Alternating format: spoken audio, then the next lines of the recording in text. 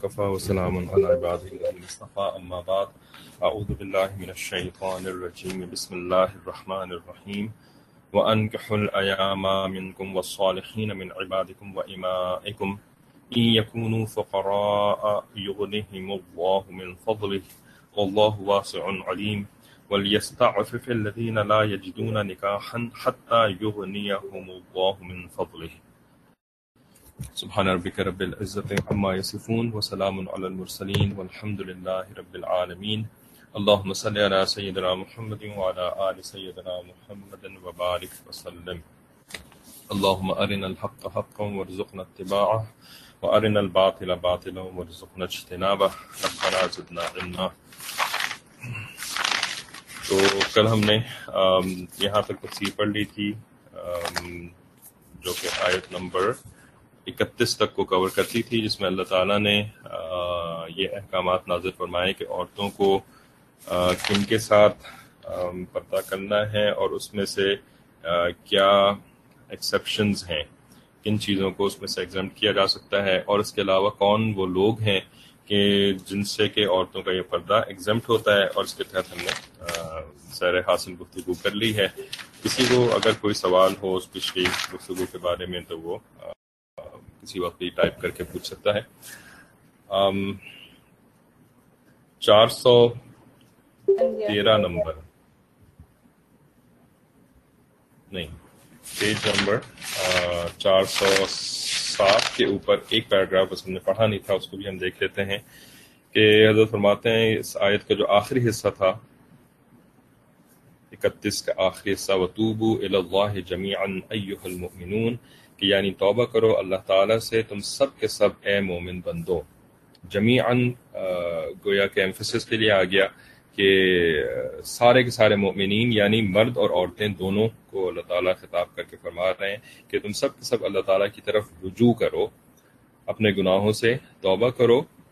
اس آیت میں اول مردوں کو نظریں پست رکھنے کا حکم دیا گیا تھا، پھر عورتوں کو ایسا ہی حکم دیا گیا تھا. ٹھیک ہے، یعنی جو آیت پچھلے ہم نے پڑھی اسی میں یہ حکم تھا قل للمؤمنین یغضوا من ابصارہم اور قل للمؤمنات یغضضن من ابصارہن. پھر عورتوں کو غیر محرموں سے پردہ کرنے کا حکم الگ الگ دینے کے بعد اس جملے میں سب مرد و عورت کو شامل کر کے ہدایت کی گئی ہے کہ شہوت نفسانی کا معاملہ دقیق ہے، دوسروں کو اس پر اطلاع ہونا مشکل ہے. یعنی شہوت جو ہے وہ نفسانی بیماریوں میں سے ایک بیماری ہے، نفس کی بیماریاں. ٹھیک ہے، یہ نفس کی بیماریاں جو ہوتی ہیں یہ چھپی ہوئی ہوتی ہیں انسان کے اندر اور یہ کسی کو نظر نہیں آتی. ٹھیک ہے، ان کے جو سمٹمز ہوتے ہیں وہ نظر آتے ہیں انسانوں کو، لیکن یہ اندر جو یعنی جو ٹیومر ہے نا، جیسے کہ ٹیومر جو ہے وہ باہر سے کسی کو نظر نہیں آتا انلیس کہ آپ کا سی ٹی اسکین کیا جائے، انلیس کہ آپ کا ایم آر آئی کیا جائے، رائٹ، مختلف قسم کے بلڈ ٹیسٹ وغیرہ کیے جائیں تب کہیں جا کر کے ٹیومر کا پتہ لگتا ہے. ورنہ باہر سے تو کیا نظر آتا ہے کہ بھئی کسی کو کھانسی زیادہ ہونی شروع ہو گئی. ٹھیک ہے، پھر وہ جاتا ہے ڈاکٹر کے پاس، پھر ڈاکٹر صاحب کہتے ہیں کہ تو آپ کی تو یعنی ہو سکتا ہے کہ اندر کچھ مسئلہ ہو، تو پھر وہ ٹیسٹ وغیرہ کراتے ہیں تب جو ہے ٹیومر کا پتہ لگتا ہے. تو اس یہی معاملہ جو ہے وہ ہمارے ظاہری گناہوں کا اور باطنی گناہوں کا ہے. ظاہری گناہ جو یا فحش قسم کا کلام کرتے ہیں یا ہماری نگاہیں قابو میں نہیں رہتی، ہم جو ہے وہ حرام کی طرف دیکھ رہے ہوتے ہیں، حرام باتیں سننا ہمیں اچھا لگتا ہے. ٹھیک ہے، تو یہ سمٹمز ہیں. اسی طریقے سے اچھی باتیں سننا ہمیں برا لگتا ہے. ٹھیک ہے، اچھی محفلوں میں بیٹھنا، اچھی محفلوں میں جانا برا لگتا ہے، اور یعنی نصیحت کو سننا برا لگتا ہے. قرآن پڑھنا ہمارے لیے مشکل بن جاتا ہے. تھوڑی دیر قرآن پڑھتے ہیں اور دل چاہتا ہے کہ بس اس کو بند کر کے رکھ دوں، کچھ اور پڑھ لوں. ٹھیک ہے، قرآن کے ساتھ وقت لگانے سے وحشت ہوتی ہے. نماز میں وحشت ہوتی ہے. بس کسی طریقے سے فرض پڑھوں اور سلام پھیر کر کے اٹھوں یہاں سے، جاؤں کچھ اور کام کروں. ٹھیک ہے، تو جس طریقے سے یعنی یہ دونوں ایسپیکٹس ہوتے ہیں کہ برے کام اچھے لگتے ہیں اور اچھے کام برے لگتے ہیں. ٹھیک ہے نا، تو یہ سب کیا ہوتا ہے، یہ سمٹمز ہوتے ہیں. لیکن ان سمٹمز کی کازز جو ہیں وہ اندر ہوتی ہیں. وہ کازز جو ہے وہ ڈاکٹر کے بغیر کوئی نہیں دیکھ سکتا، نظر نہیں آتی وہ. ڈاکٹرز کے سامنے جا کر کے ہم صرف سمٹمز بیان کرتے ہیں، اور سمٹمز کے بیسس کے اوپر پھر وہ اپنے تجربے کی وجہ سے، مشاہدے کی وجہ سے جو ان کا عرصے سے چل رہا تھا، مختلف مریضوں کو دیکھا، اور اس کے بعد وہ کچھ ٹیسٹ وغیرہ بھی کرواتے ہیں، تب کہیں جا کر یہ کازز پتہ لگتے ہیں. تو یہ کازز کیا ہوتے ہیں؟ ان کو باطنی بیماریاں کہا جاتا ہے، اور انہی کو روحانی بیماریاں یا نفسانی امراض کہا جاتا ہے. ٹھیک ہے، تو نفسانی اور روحانی امراض الگ چیز ہوتے ہیں، اور جسمانی امراض ایک الگ ایریا ہے. ٹھیک ہے، ابھی ہم نے مثال جو آپ کو دی وہ جسمانی امراض کی مثال. اسی طرح سے نفسیاتی امراض بھی ایک ایریا ہے پورا. لیکن نفسیات جو ہوتی ہیں انسان کی، جس کا تعلق انسان کے دماغ سے زیادہ ہوتا ہے، ٹھیک ہے، تو وہ ایک ایریا ہے جو کہ یعنی جسمانی اور روحانی کے درمیان ایک جگہ ہے، نفسیات والا معاملہ. ٹھیک ہے، تو نفسیات کا جو تعلق ہوتا ہے نا، وہ جسمانی امراض کے ساتھ بھی ہوتا ہے اور روحانی امراض کے ساتھ بھی ہوتا ہے. دونوں سائڈ پہ ان کی ایک ریلیشن، ان کا ایک کنیکشن بن رہا ہوتا ہے. ابھی ہم جو بات کر رہے ہیں وہ روحانی بیماریوں کی بات کر رہے ہیں، تو شہوت جو ہے وہ روحانی بیماریوں میں سے ایک بیماری ہے. لیکن ساتھ ساتھ یہ بھی یاد رکھیں کہ شہوت روحانی بیماری فی نفس ہی نہیں ہے، یعنی اپنے اصل میں روحانی بیماری نہیں ہے. اصل میں تو یہ اللہ تعالیٰ کی طرف سے دی ہوئی ایک نعمت ہے، ٹھیک ہے، جس کی وجہ سے کہ خاندان بنتے ہیں اور انسان کی نسل آگے چلتی ہے. لیکن یہ روحانی بیماری کب بن جاتی ہے؟ جب یہ شریعت کے دائرے سے باہر نکل جائے، اور اس کو پورا کرنے کے لیے انسان اللہ کے حکموں کو توڑنا شروع ہو جائے، تب یہ روحانی بیماری بن جاتی ہے. تو یہ جو شہوت کا معاملہ ہے، حضرت یہ فرماتے ہیں کہ شہوت نفسانی کا معاملہ دقیق ہے، اس لیے کہ ایک روحانی بیماری ہے، یہ ایک چھپی ہوئی چیز ہے. دوسروں کو اس پر اطلاع ہونا مشکل ہے. ٹھیک ہے، دوسروں سے یہاں پر مراد کہ عام انسان، آپ کے ساتھ رہنے والے، آپ کے جاب کے اوپر جو لوگ ہوتے ہیں، عمومی طور پر لوگوں کو پتہ نہیں لگتا، یہ تو خاص ایکسپرٹس کو ہی پتہ لگتا ہے نا. اور حتیٰ کہ ہمیں بھی پتہ نہیں لگتا کہ ہمارے جو حرکتیں چل رہی ہیں، ان حرکتوں کے پیچھے کاز کیا ہے. تو اس وجہ سے عام انسانوں پر کو اس پر مطلع ہونا مشکل ہے. مگر اللہ تعالیٰ پر تو ہر چیز ہر چھپا ہوا اور کھلا ہوا یکساں ظاہر ہے. یعنی اللہ کے لیے تو یہ دونوں چیزیں ایکول ہیں، جن کو آپ چھپاتے ہو یا جن کو آپ ظاہر کرتے ہو، اللہ تعالیٰ کے لیے دونوں ہی ظاہر ہیں. اس لیے اگر کسی سے احکام مذکورہ میں کسی وقت کوئی کوتاہی ہو گئی ہو تو اس پر لازم ہے کہ اس سے توبہ کرے، گزشتہ پر ندامت کے ساتھ اللہ سے مغفرت مانگے، اور آئندہ اس کے پاس نہ جانے کا عزم مصمم کرے.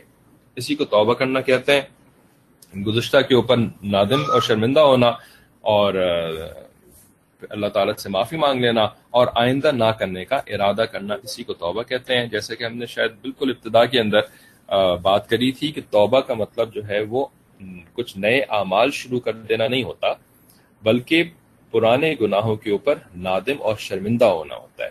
لیکن اگر ہم نے نئے اعمال تو شروع کر دیے، یا اعمال کی جو ہم کر رہے تھے پہلے سے ان کی تھوڑی سی شکلیں چینج کر لیں، لیکن گناہوں کے اوپر ندامت ہمارے دل کے اندر نہیں ہے، ان کے بارے میں کراہیت کی فیلنگ ہمارے اندر نہیں ہے، تو اس کا مطلب یہ ہے کہ ہم نے توبہ نہیں کری ہے.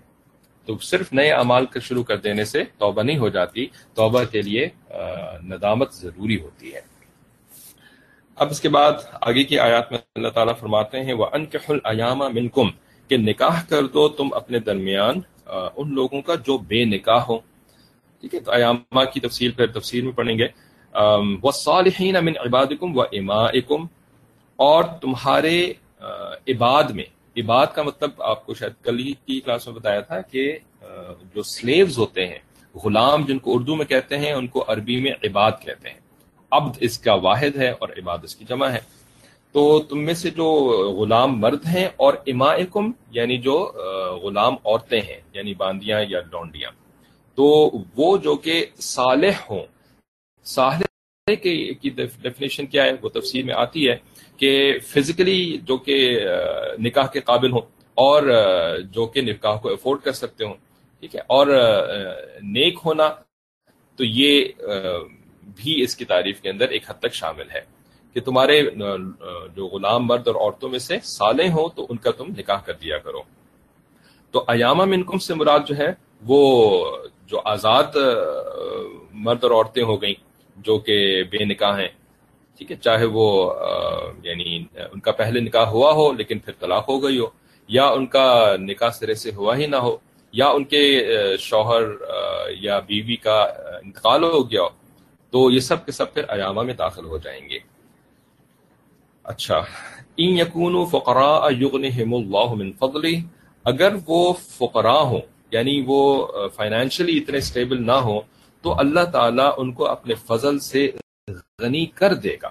تم اس کی وجہ سے اتنا پریشان نہ ہو کہ جی ان کے پاس تو سفیشینٹ انکم نہیں ہے، تھوڑی انکم بھی ان کے پاس ہے نا کہ جس سے کہ یہ ایک عورت کو افورڈ کر سکتے ہیں اس کا نان نفقہ، تو ان کا نکاح کر دینا چاہیے اور بہت زیادہ انکم کا انتظار نہیں کرنا چاہیے۔ اللہ تعالیٰ انکم دینے والے ہیں، اس کے بارے میں آگے بات کریں گے مزید انشاءاللہ۔ واللہ واسع علیم، اللہ تعالیٰ سب کچھ جاننے والا ہے اور وسیع ہے، کشائش رکھنے والا ہے، یعنی اللہ تعالیٰ کے پاس سارے خزانے، وہ سب کچھ جانتا ہے کہ کس کو کتنا دینا ہے، کس کو کتنا نہیں دینا ہے۔ وَلْيَسْتَعْفِفِ الَّذِينَ لَا يَجِدُونَ نِكَاحًا، اور اپنے آپ کو تھامتے رہیں، یعنی اپنے آپ کو عفیف رکھیں وہ لوگ کہ جن کو نکاح کرنے کا سامان نہیں ملتا، یعنی اتنا بھی نہیں ہے ان کے پاس کہ وہ کسی بھی عورت کو سپورٹ کر سکیں۔ حَتَّى يُغْنِهِمُ اللَّهُ مِنْ فَضْلِهِ، تو یہاں تک کہ اللہ تعالیٰ ان کو اپنے فضل سے غنی کر دے۔ تو جب تک ان کے پاس اتنا سامان نکاح اویلیبل نہیں ہوتا تو اس وقت تک وہ اپنی شہوت کو تھامے رکھیں، اور کیسے تھامے رکھیں اس کے بارے میں حدیث میں جو نبی صلی اللہ علیہ وسلم نے ریکمنڈیشن دی ہے تو اس کے مطابق اپنے آپ کو تھامے رکھیں، کل بھی اس کے بارے میں بات ہوئی تھی۔ اب اس کے معرف و مسائل پیج نمبر 408 سے دیکھتے ہیں۔ اس کے اندر نکاح کی مختلف قسموں کا بھی بیان حضرت نے فرمایا ہے کہ کس وقت نکاح جو ہے وہ واجب ہو جاتا ہے اور کس وقت نکاح حرام ہوتا ہے اور کس وقت نکاح کرنا مستحب ہوتا ہے۔ تو اس کے بعد احکام نکاح میں فرماتے ہیں کہ پہلے بیان ہو چکا ہے کہ سورہ نور میں زیادہ تر وہ احکام ہے جن کا تعلق عفت و عصمت کی حفاظت اور فواحش و بے حیائی کی روک تھام سے ہے، سد فواحش۔ اس سلسلے میں زنا اور اس کے متعلقات کی شدید سزاؤں کا ذکر کیا گیا، پھر استیزان کا کہ جی گھر کے اندر داخل ہونے سے پہلے اجازت لینا، پھر عورتوں کے پردے کا ذکر ہوا جیسے کہ کل کی کلاس تک ہم نے ڈسکس کیا۔ شریعت اسلام چونکہ ایک معتدل شریعت ہے، ٹھیک ہے، ایک بہت ہی بیلنس نظام ہے یہ شریعت اسلام، اس کے احکام سبھی اعتدال پر اور انسان کے فطری جذبات اور خواہشات کی رعایت کے ساتھ تعدی اور حد سے نکلنے کی ممانعت کے اصول پر دائر ہے، یعنی دین اسلام انسان کی فطرت کے مطابق ہے، ٹھیک ہے، بالکل جیسا اللہ تعالیٰ نے انسان کی فطرت بنائی ہے اسی فطرت کو کی رعایت کرتے ہوئے اللہ تعالیٰ نے یہ اصول اور قوانین بتائے ہیں، ٹھیک ہے، تو فطرت کے خلاف نہیں ہے اصول اور قوانین۔ اس لیے جب ایک طرف انسان کو ناجائز شہوت رانی سے سختی کے ساتھ روکا گیا ہے تو ضروری تھا کہ فطری جذبات اور خواہشات کی رعایت کے لیے اس کا کوئی جائز اور صحیح طریقہ بھی بتلایا جائے کہ بھئی ایک چیز اللہ تعالیٰ نے انسان میں پیدا کی ہے، ٹھیک ہے، اور اس کے اوپر اتنی ساری پابندیاں بھی لگائی گئی ہیں کہ جی یہاں استعمال نہ کرو، یہاں استعمال نہ کرو، تو بھئی جب اللہ نے پیدا کی ہے تو اس کے لیے کوئی جائز وے آؤٹ بھی تو ہونا چاہیے نا، تو جائز وے آؤٹ بھی ہمارے دین کے اندر بہت امپورٹنٹ مقام رکھتا ہے، وہ نکاح ہے۔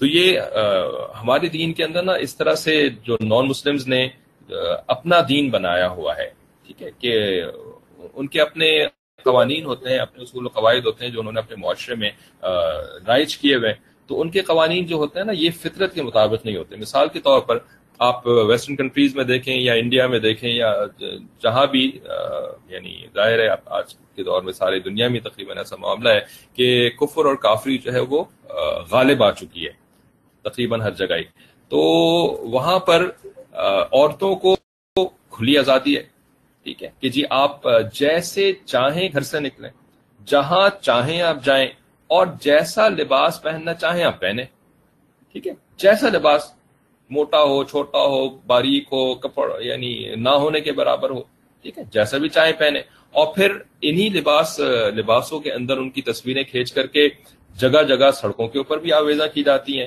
ٹھیک ہے، دیواروں کے اوپر بھی آمیزہ کی جاتی ہیں اشتہارات کی شکل میں، اور میڈیا اور یعنی ہر جگہ ہی جو ہے وہ ان کی تصاویر، اور اس کے ساتھ ساتھ جو ہے وہ ہر جگہ چونکہ آزادی ہے تو اس وجہ سے انٹریکشن بھی بہت زیادہ پروموٹ کی جاتی ہے. دفتروں کے اندر بھی ساتھ مل جل کر شانہ بہ شانہ کام کرنا ہے. ٹھیک ہے، خاندانوں کے اندر بھی پردہ نہیں ہونا چاہیے. ٹھیک ہے، وہاں پر بھی جو ہے وہ ماشاءاللہ خاندانی محبت اور الفت کی خاطر جو ہے وہ مل جل کر کے رہنا چاہیے. ٹھیک ہے نا. اب یہ ساری چیزیں جو ہے وہ ایک طرف پروموٹ کی جاتی ہیں، اور دوسری طرف کیا ہے کہ جی اپنے آپ کو قابو میں رکھو، اور جو ہے وہ اگلی پارٹی کی مرضی کے بغیر اس کے ساتھ کوئی کام نہ کرو.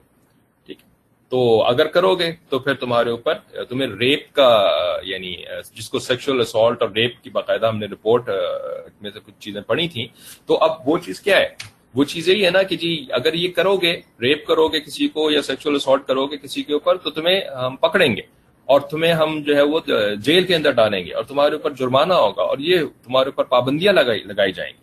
ٹھیک ہے، تو بھائی یہ جو آپ نے ایک ایک چیز کو جو ہے وہ کھول کر کے ساری دنیا کے سامنے رکھ دیا ہے. اب آپ کی ایکسپیکٹیشن یہ ہے کہ سارے کے سارے مرد جو ہیں جن کی کوئی اخلاقی تربیت تو ہی نہیں ہوتی، یہ تو نہیں ہے کہ جی مردوں کی جو ہے وہاں پر ماشاءاللہ ان کو ذکر کروایا جاتا ہے، رائٹ. وہاں پر جو ہے وہ ان کے خانقاہیں بنی ہوئی ہیں مردوں کے لیے کہ جہاں پہ بیٹھ کر کے وہ مشائخ کی صحبت میں رہتے ہیں تاکہ ان کا نفس جو ہے وہ بالکل کنٹرول میں آ جائے.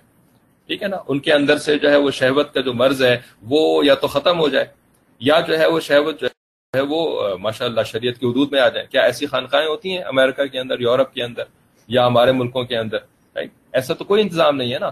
تو لیکن ایکسپیکٹیشن یہ ہے کہ بس اپنے آپ کو قابو میں رکھنا. تم سے نہ تو تمہاری نظریں جو ہے وہ کسی کو ایسے دیکھنی چاہیے کہ وہ عورت جو ہے وہ انکمفرٹیبل فیل کرے. ٹھیک ہے نا، نگاہوں سے بھی تو اگر کسی کو گھورنا شروع کر دیں تو عورت صاحبہ جو ہے انکمفرٹیبل ہو جاتی ہیں، کیوں گھور رہے بھائی مجھے یہ. ٹھیک ہے بھائی، آپ نے تو سب کچھ کھول کے سامنے رکھ دیا لیکن اب اگلا بندہ آپ کو گھورے بھی نہ. ٹھیک ہے نا. تو یہ سب جو ہے نا یہ سارا کا سارا غیر فطری نظام ہے، یہ ممکن ہی نہیں ہے، چل ہی نہیں سکتا. اسی وجہ سے ان کے معاشرے کے اندر یہی معاملہ ہے کہ 5 میں سے 1 عورت جو ہے وہ ریپ ہو رہی ہوتی ہے ان کے اپنی اسٹیٹسٹکس کے مطابق. ٹھیک ہے نا. اور حتیٰ کہ عورت تو کیا مرد بھی ریپ ہو رہے ہوتے ہیں کیونکہ شہوت جو ہے وہ اتنی آؤٹ آف کنٹرول کری ہوئی ہے خود انہوں نے. اچھا، غذاؤں میں کیا کھلاتے ہیں؟ سور کھلاتے ہیں. ٹھیک ہے، سور جو ہے انہوں نے جائز کر دیا، حالانکہ ان کے اپنے دین کے اندر سور جائز نہیں تھا. سور ایک ایسا یعنی جو سوائن ہے، پگ ہے، وہ ایک ایسا جانور ہے جو کہ خود اس اخلاقی برائی جس کو کہ یعنی لواطت کہتے ہیں، یعنی گندگی کھاتا ہے، نجاست یہ جانور کھاتا ہے. تو جو چیز کھائے گا تو اس سے کوئی اچھی چیز کیسے پروڈیوس ہوگی؟ اور یہ ایسا جانور ہے جو کہ یعنی اس کی تحقیق پڑھیں تو جنسی طور پر یہ آؤٹ آف کنٹرول ہے. کوئی دوسرا جانور اس طریقے سے بے راہ روی کا شکار نہیں ہوتا جیسے کہ یہ سور ہوتا ہے. تو سور کو جو ہے وہ ان کی اسٹیپل ڈائٹ بنا دیا. ٹھیک ہے، سب سے سستا جو ہے وہ سور کا گوشت ہے، سب سے زیادہ جو ہے وہ سور کا گوشت جو ہے ملتا ہے. تو اب یعنی یہ سب کچھ کھلا کر کے، یہ سب کچھ دکھا کر کے توقع کیا ہے کہ اپنے آپ کو قابو میں رکھو. تو اسی کو کہتے ہیں غیر فطری توقعات. ہمارا دین جو ہے وہ ایسی غیر فطری توقعات نہیں رکھتا، کیونکہ یہ دین جو ہے وہ اللہ تعالیٰ نے بنایا ہے، اللہ تعالیٰ کا دین ہے، اور اللہ تعالیٰ ہی انسان کی مزاج سے واقف ہے، اور کوئی انسان کے مزاج سے واقف نہیں ہو سکتا. جو کریٹر ہوتا ہے وہی کریشن سے واقف ہو سکتا ہے، جو کریٹر نہیں ہوتا اس کو کیا پتا جی کریشن کے اندر کیا کیا چیزیں چھپی ہوئی ہیں. تو فرمایا کہ اس لیے جب ایک طرف انسان کو ناجائز شہوت رانی سے سختی کے ساتھ روکا گیا تو ضروری تھا کہ فطری جذبات و خواہشات کی رعایت سے اس کا کوئی جائز اور صحیح طریقہ بھی بتایا جائے. اس کے علاوہ بقائے نسل کا عقلی اور شرعی تقاضا بھی یہی ہے کہ کچھ حدود کے اندر رہ کر مرد و عورت کے اختلاط کی کوئی صورت تجویز کی جائے، ورنہ تو نسل ہی آگے نہیں چلے گی انسانیت کی. اسی کا نام قرآن و سنت کی اصطلاح میں نکاح ہے، اسی کو نکاح کہتے ہیں. آیت مذکورہ میں اس کے متعلق حرہ عورتوں کے لیے، حرہ عورتیں یعنی جو آزاد عورتیں ہوتی ہیں، مسلمان عورتیں، تو ان کے اولیاء اور کنیزوں غلاموں کے آقاؤں کو حکم دیا ہے کہ وہ ان کا نکاح کر دیا کریں. ٹھیک ہے، یعنی حرہ عورتوں کے اولیاء جو ان کے ولی ہوتے ہیں، یعنی بڑا بھائی، باپ، رائٹ، چچا، تایا، ماموں، جو بھی گھر کا بڑا مرد ہوتا ہے وہ ولی ہوتا ہے عورت کا، تو اس کو حکم دیا. اور جو کنیز اور غلام ہوتے ہیں تو ان کے ولی جو ہے وہ ان کے آقا ہوتے ہیں، یعنی ان کے جو ماسٹر یا ان کے جو یعنی مالک ہوئے، کہ وہ ان کا نکاح کر دیا کریں. یعنی اللہ تعالیٰ نے بالواسطہ حکم دیا ہے. کہ نکاح کراؤ. ٹھیک ہے, ان کے ہو. ٹھیک ہے, جو عربی گرامر پڑھنے والی خواتین ہیں وہ جانتی ہیں کہ یہ باب افعال ہے, اور باب افعال کے اندر تعدی ہوتا ہے. یہ یعنی لازمی فعل, لازم فعل نہیں ہے, فعل لازم نہیں ہے کہ تم کر لیا کرو اپنا نکاح, بلکہ تم کرا دیا کرو نکاح. اس طریقے سے اللہ تعالیٰ نے حکم دیا. ان کے ہو, ان کا یون کے ہو, رائٹ. ایامہ, ایم کی جمع ہے جو ہر اس مرد و عورت کے لیے استعمال کیا جاتا ہے جس کا نکاح موجود نہ ہو, خواہ اول ہی سے نکاح نہ کیا ہو یا زوجین میں سے کسی ایک کی موت سے یا طلاق سے نکاح ختم ہو چکا ہو. ایسے مردوں عورتوں کے نکاح کے لیے ان کے اولیاء کو حکم دیا گیا ہے کہ وہ ان کے نکاح کا انتظام کریں. یعنی ہمارے معاشرے میں جس طرح سے جس عورت کا شوہر مر جائے یا اس کو طلاق ہو جائے تو اب کچھ جگہوں پر تو اس کے لیے اگلا نکاح کرنا حرام ہی سمجھا جاتا ہے, اور اس کو تانے دیے جاتے ہیں کہ یہ, یعنی اگر وہ خود فکر مند ہو کسی سے بات کر لے تو اس کو بے شرمی کے تانے دیا جاتا ہے. ٹھیک ہے, یعنی خود بے شرم ہوتے ہیں, اور اس کو جو کہ اپنی شرم کی وجہ سے اپنی حیا اور عفت کی حفاظت کرنا چاہتی ہے, اپنی اولادوں کی یعنی حفاظت کرنا چاہتی ہے, اور سمجھتی ہے کہ نکاح کرنے سے اس کی اور اس کے اولادوں کی حفاظت ہو جائے گی, اس کو بے شرم کہا جاتا ہے. ٹھیک ہے, تو ایسا ہرگز نہیں کرنا چاہیے. آیت مذکورہ کے گناہ گار ہوں گے, اور کیا ہوگا, کوئی آسمان سے بجلی تو آ کر کے بھسم نہیں کر دے گی نا. گناہ گار ہوں گے, اور گناہ کا پھر تو عذاب اللہ تعالیٰ پھر دوسری شکلوں سے دیتے ہیں. آیت مذکورہ کے طرز خطاب سے اتنی بات تو باتفاق ائمہ فقہا ثابت ہے کہ نکاح کا مسنون اور بہتر طریقہ یہی ہے کہ خود اپنا نکاح کرنے کے لیے کوئی مرد یا عورت بلا واسطہ اقدام کی بجائے اپنے اولیاء کے واسطے یہ کام انجام دے. اس میں دین و دنیا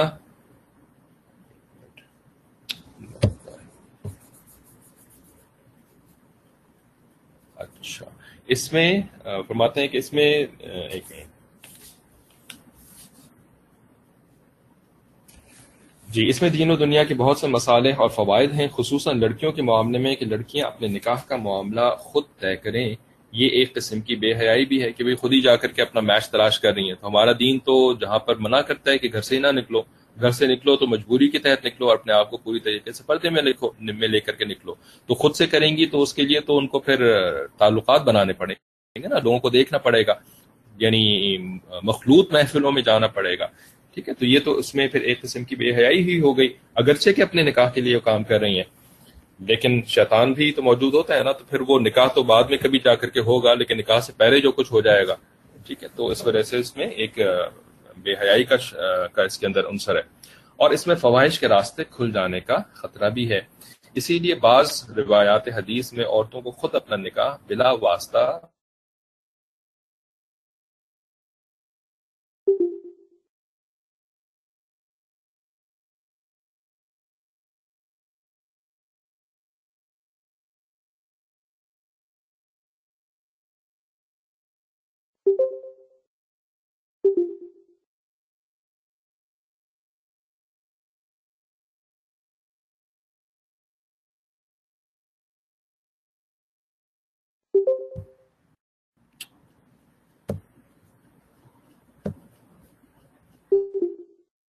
رحمۃ اللہ علیہ اور بعض دوسرے ائمہ کے نزدیک یہ حکم ایک خاص سنت اور شرعی ہدایت کی حیثیت میں ہے. اگر کوئی بالغ لڑکی اپنا نکاح بغیر اجازت ولی کے اپنے کف میں کرے تو نکاح صحیح ہو جائے گا, اگرچہ خلاف سنت کرنے کی وجہ سے وہ موجب ملامت ہوگی جبکہ اس نے کسی مجبوری سے اس پر اقدام نہ کیا ہو. ٹھیک ہے, تو اگر تو کسی عورت کی مجبوری ہے کہ اس کے ولی موجود ہیں لیکن وہ اس کا نکاح نہیں کروانا چاہتے کسی وجہ سے, جیسا کہ ہمارے گاؤں دیہات کے اندر مشہور ہے کہ اگر عورت کو یعنی وہ اپنی بہن کو مجبور کر کے رکھنا چاہتے ہیں اور اس کو اپنے باپ کی وراثت میں سے حصہ نہیں دینا چاہتے, تو اب اگر وہ اکیلی ہوگی, بے نکاح ہوگی, تو وہ کمزور ہوگی, زیادہ کمزور ہوگی. لیکن اگر اس کی شادی ہو گئی اور کسی ذرا تگڑے قسم کے انسان سے شادی ہو گئی تو اب یہ مضبوط ہو جائے گی اور اب ہم سے جو ہے وہ اپنے حق کا مطالبہ کر سکتی ہے. تو ایسے ولی جو ہے پھر نکاح نہیں کروانا چاہتے. ٹھیک ہے, حتیٰ کہ ہم نے باقاعدہ یعنی مشاہدہ کیا ایسے بھی گھرانے انفارچونیٹلی بدقسمتی کے ساتھ موجود ہیں کہ جہاں پر والدین کچھ عجیب ہی ان کا مزاج ہوتا ہے. کہ وہ بس ان کو فکر ہی نہیں ہے اپنی اولاد کے نکاح کی. ٹھیک ہے، پتہ نہیں وہ کوئی فزیکل ڈسیبلٹی ہے، مینٹل ڈسیبلٹی ہے، کیا ہے کہ اولاد جو ہے وہ کہہ رہی ہے کہ میرا نکاح کرواؤ، خود چاہ رہی ہے کہ نکاح ہو جائے ان کا، لیکن ماں باپ انٹرسٹ نہیں لے رہے. ٹھیک ہے، تو اب یہ ان کے لیے مجبوری بن جائے گی کہ ان کو خود سے پھر اپنے نکاح کا انتظام کرنا پڑے گا. تو چاہیے کہ وہ پھر خاندان کے دوسرے بزرگوں سے یا دوسرے مردوں سے، ایسے جو بڑے ہوں، شادی شدہ ہوں، سنجیدہ قسم کے لوگ ہوں، ان سے پھر رابطہ کر کے کہیں کہ بھئی میرے والدین تو نہیں میرے نکاح کا انتظام کر رہے ہیں، تو آپ ذرا میرے لیے دیکھیں. ٹھیک ہے، تو اس طرح سے کہنا پھر مجبوراً بالکل جائز ہوگا. لیکن امام ابو حنیفہ رحمۃ اللہ علیہ کا جو فتویٰ ہے وہ یہ ہے کہ اگر کوئی مجبوری بھی نہیں ہے، ٹھیک ہے، یعنی ایسی کوئی مجبوری نہیں ہے، پھر بھی جو ہے وہ اپنا نکاح خود یعنی کر لیتی ہے، اپنے کف میں ہی کر لیتی ہے. کف کا ایک الگ کانسیپٹ ہے، وہ بھی کرتے ہیں انشاءاللہ ڈسکس، کہ وہ کف میں اپنا نکاح بغیر اجازت ولی کے بھی کر لیتی ہے نا، تو نکاح ہو تو جائے گا. یہ نہیں ہے کہ نکاح ہوئے گا نہیں، نکاح ہو جائے گا، لیکن چونکہ اس نے یہ ایک عمل کیا ہے جو کہ سنت کے خلاف ہے اور نبی صلی اللہ علیہ وسلم کی تعلیمات اور پریفرنس کے خلاف ہے، تو اس وجہ سے موجب ملامت ہوگی، یعنی اس کو بہتر تھا کہ وہ کام نہ کرتی. ٹھیک ہے، تو تھوڑی بہت ملامت اس کے اوپر ہوگی اگرچہ کہ نکاح صحیح ہو جائے گا. تو یہی کانسیپٹ جو ہے نا وہ ہمارے دین میں اور بھی بہت سارے مقامات پر ہوتا ہے کہ کسی چیز کو اللہ تعالیٰ نے منع کیا ہوتا ہے، لیکن پھر بھی آپ جو کر لیتے ہیں نا تو وہ معاملہ ہو جاتا ہے، لیکن ساتھ ساتھ گناہ بھی ہوتا ہے. مثال کے طور پر ریسنٹلی شاید آپ نے سنا ہو کہ 3 طلاقیں ایک ساتھ دے دینا یعنی اس سے منع کیا گیا ہے. ٹھیک ہے، لیکن اگر کوئی شخص 3 طلاقیں ایک ساتھ دے دیتا ہے تو ایسا نہیں ہے کہ وہ ہوئے گی نہیں، وہ ہو جاتی ہے، لیکن دینے کا گناہ بھی ہوتا ہے. اسی طریقے سے حیض کی حالت میں طلاق دینا یہ حرام ہے، لیکن اگر کوئی دے دیتا ہے تو اس کا مطلب یہ نہیں ہے کہ وہ منعقد ہی نہیں ہوگی، وہ ہو جائے گی. بالکل ایسا ہی ہے جیسے کہ سور کھانا حرام ہے، لیکن سور جب کھا لیتے ہیں تو پیٹ بھر جاتا ہے نا، پیٹ تو بھر جاتا ہے، بھوک تو مٹ جاتی ہے، لیکن گناہ ہوتا ہے سور کھانے کا. بالکل یہی معاملہ یہاں پر بھی ہے کہ نکاح ہو جاتا ہے اور لیکن موجب ملامت ہوتی ہے، کیونکہ نبی صلی اللہ علیہ وسلم نے پریفر اسی طریقے سے کیا ہے کہ یعنی معاشرے کے اندر یعنی انسداد فواحش کا اتنا انتظام کیا ہے کہ قریب قریب بھی کوئی پاسبلٹی نہ ہو اس قسم کے گناہ کے اندر پڑنے کی. تو اس وجہ سے بغیر ولی کے نکاح کرنے کو ناپسندیدہ قرار دیا ہے. امام شافعی اور بعض دوسرے ائمہ کے نزدیک تو اس کا نکاح ہی باطل کا لدم ہوگا. ٹھیک ہے، وہاں پر دوسرے جو یعنی فقہا ہیں ان کے ہاں امام ابو حنیفہ رحمۃ اللہ علیہ کے مقابلے میں ذرا زیادہ لٹرل امپلیمنٹیشن ہے، انٹرپریٹیشن ہے. ٹھیک ہے، تو اس کی دوسری ان کے پاس وجوہات ہوتی ہیں، کیونکہ یہ مجتہدین تھے، فقہائے کرام تھے، تو ان کی اس بات کو ہم غلط تو ہرگز نہیں کہہ سکتے، لیکن اس کو ہم اس طرح سے ایکسپلین کر سکتے ہیں کہ بھئی ان کے یہاں تھوڑا سا لٹرل یعنی انٹرپریٹیشن ذرا زیادہ ہے، تو ان کے یہاں تو یہ نکاح ہوگا ہی نہیں. ٹھیک ہے، جب تک کہ ولی کے واسطے سے نہ ہو. یہ جگہ اختلافی مسائل کی مکمل تحقیق اور دونوں فقہا کے دلائل بیان کرنے کی تو نہیں ہے، کیونکہ یہ تو تفسیر کی کتاب ہے، یہ کوئی فقہ کی کتاب تو ہے نہیں. لیکن اتنی بات ظاہر ہے کہ مذکورہ آیت سے زیادہ یہی ثابت ہوتا ہے کہ نکاح میں اولیاء کا واسطہ ہونا چاہیے. باقی یہ صورت کہ کوئی بلا واسطہ اولیاء نکاح کر لے تو اس کا کیا حکم ہوگا؟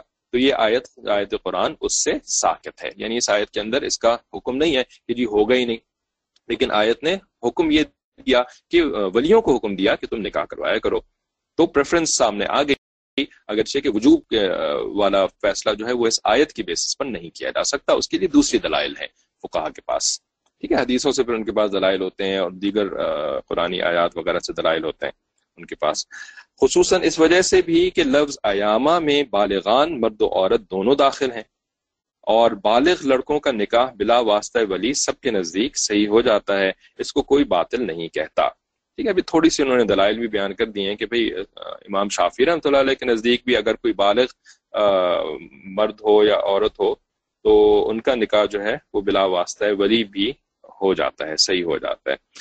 تو یہاں پر یعنی کم عمر کی لڑکی کی بات ہو رہی ہے. اس طرح ظاہر یہ ہے کہ نہیں، بالغ لڑکوں کا نکاح بھی کیوں کہا نا، اس طرح ظاہر یہ ہے کہ لڑکی بالغ اگر اپنا نکاح خود کرے تو وہ بھی صحیح اور منعقد ہو جائے گا. ہاں، خلاف سنت کام کرنے پر ملامت دونوں کو کی جائے گی، یعنی دونوں کے لیے بہتر طریقہ یہی تھا کہ ولیوں کی اجازت سے اور ان کے انوالومنٹ کے ساتھ ہی نکاح کریں.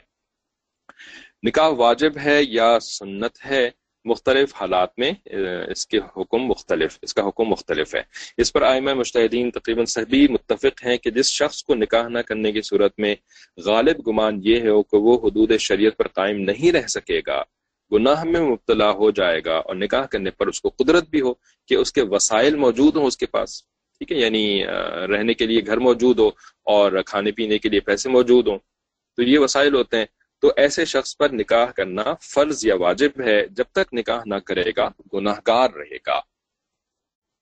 تو جو افورڈ کر سکتا ہے نکاح کرنا اور فزیکلی اس کے اندر کوئی ایسی فالٹ نہیں ہے کہ جس کی وجہ سے کہ وہ بیوی کے حقوق ادا نہ کر سکے، تو ایسے شخص کو اگر گناہ میں پڑنے کا اندیشہ نظر آ رہا ہے تو پھر اس کے اوپر فرض ہے۔ کیوں فرض ہے؟ ٹھیک ہے، اب اس کی حکمت اگر کوئی پوچھنا چاہے کیوں فرض ہے، تو اس لیے فرض ہے کیونکہ گناہ سے بچنا فرض ہے۔ دیکھیے، جو گناہ سے بچنا فرض ہو گیا تو نکاح چونکہ انسان کو گناہ سے بچانے کا ایک سبب ہوتا ہے، تو اس سبب کو اختیار کرنا یہ بھی فرض ہو گیا۔ ہاں، اگر نکاح کے وسائل موجود نہیں ہیں، کوئی مناسب عورت میسر نہیں ہے، یا اس کے لیے مہر معجل وغیرہ کی حد تک ضروری خرچ اس کے پاس نہیں ہے، تو اس کا حکم اگلی آیت میں آیا ہے۔ مہر کی دو قسمیں ہوتی ہیں، ایک معجل اور ایک مؤخر۔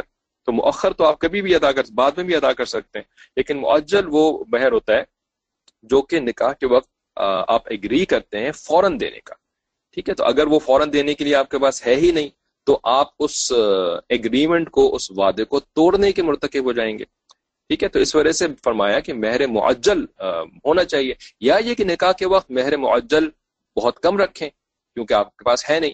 بہت زیادہ رکھنے کو تو کوئی شریعت نے پابندی نہیں لگائی نا کہ یہ آپ نے 2 لاکھ روپے ہی مہر معجل رکھنے، ٹھیک ہے، لیکن جتنا بھی رکھیں اتنا دینے کی آپ کے پاس استعداد ہونی، یہ نکاح پر قدرت رکھنے میں شامل ہے کہ مہر معجل اویلیبل ہو، ٹھیک ہے۔ تو اس کا حکم اگلی آیت میں یہ آیا ہے کہ اس کو چاہیے کہ وسائل کی فراہمی کی کوشش کرتا رہے، تو اس آیت میں یہ بھی کور ہو گیا ہے، اور جب تک وہ میسر نہ ہو اپنے نفس کو قابو میں رکھنے اور صبر کرنے کی کوشش کرے۔